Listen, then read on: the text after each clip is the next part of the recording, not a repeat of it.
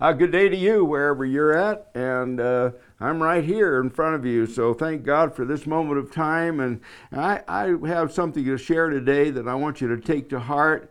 Actually, it's quite an important thing, and a bit of a warning that I really feel like I had to deliver this day. I always love to teach on faith and bring people into that realm, and will continue to do so. But today there's something really struck me, and it's the Spirit of God. I know, because I know when I'm supposed to deliver something that might impact your life. So there you go. That may sound a little strong, but I just ask the Lord to bring the Holy Spirit here to give me the right words and to open your hearts so you hear and understand what is to be said this day. So in Jesus' name, I'm thankful for it. You know, I want to just start out with a little bit of a scripture over here, and I'll talk about this some. But it says in Jeremiah 17:5, it says, "Blessed is the man who trusts in the Lord." Now that's blessed is the man or woman who trusts in the Lord and whose hope is the Lord. And it talks about here what that is all about. And it says in verse 8, it says, "For he or she shall be like a tree planted by the waters, which spreads out its roots by the river, and will not fear when heat comes, but its leaf will be green, and will not be anxious in the year of drought, nor will cease from yielding fruit." Anyway, I'll go back to this because in verse 5 it talks about the cursed is the man. Now I want to share something that you should be paying attention to this day. You know, we all know in this land, in our state, the United States, and maybe other areas, there's elections coming up. And you know, elections require people to step up, and they're humans, and some are this or some are that. But there's a vast division right now in our nation between somewhat I would call light and dark. It's a division. But there's another division that is not so sweet, and that's the division among Christians right now. We cannot be divided. We must not be divided. I want to tell you something. If you want your life blessed, do not allow division to come into the Christian community regarding this thing coming up called an election. Now, I'll be very specific about this, and I want you to hear this. There was a time, not very long ago, there was a meeting that I was to be involved with, more or less just to be there. Although they knew me and so on and so forth. But it was an election. It was bringing forth, filling a gap. They needed someone, a candidate or someone to be appointed to a certain position. Well, that afternoon, before that happened, the Lord gave me this scripture. I did not know where this was in the Bible. I did not know it. And so I opened this up, and here's what it says. And I do want you to listen to this. It was like this was speaking to me. In Ezekiel chapter 3, verse 17, "Son of man, I have made you a watchman over the house of Israel. Therefore hear a word from my mouth and give them warning from me. When I say to the wicked, you shall surely die, and you give them no warning, nor speak to warn the wicked from his wicked way to save his life, that same wicked man shall die in his iniquity, but his blood I will not require of your hand. Yet if you warn the wicked, and he does not turn from his wickedness, nor from his wicked way, he shall die in his iniquity, but you shall be delivered. You have delivered your soul."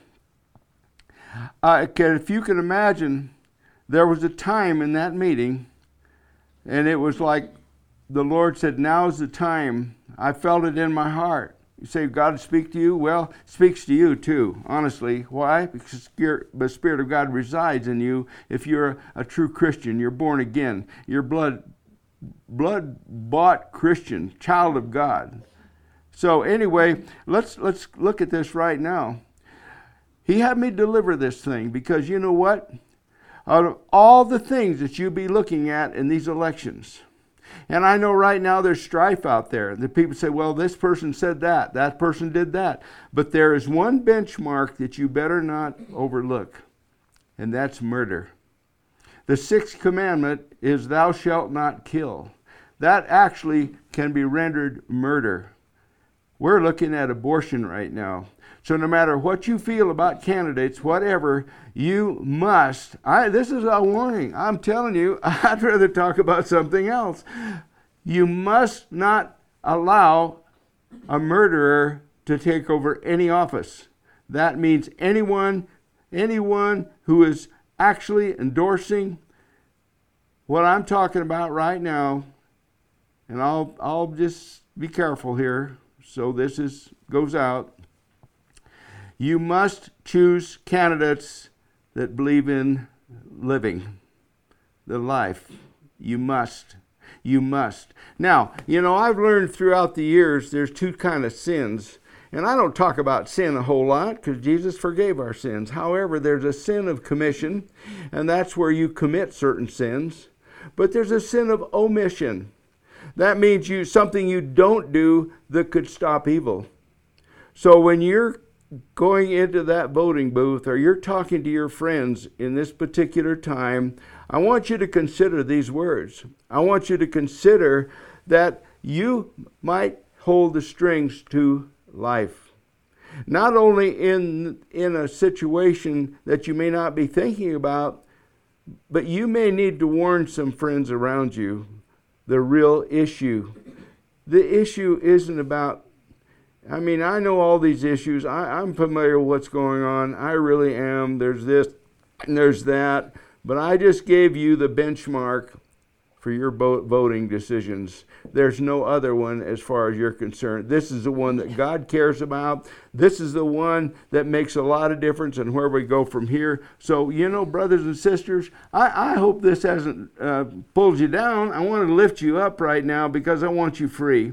And I would rather have somebody else deliver a warning like this than me. But at the same time, God put it on my heart because I know it's important and I know it will affect some of your lives. Just to cap that off here, and I'll talk about this a little bit more where I started today over in Jeremiah 17. We talked about blessed is the man that trusts in the Lord.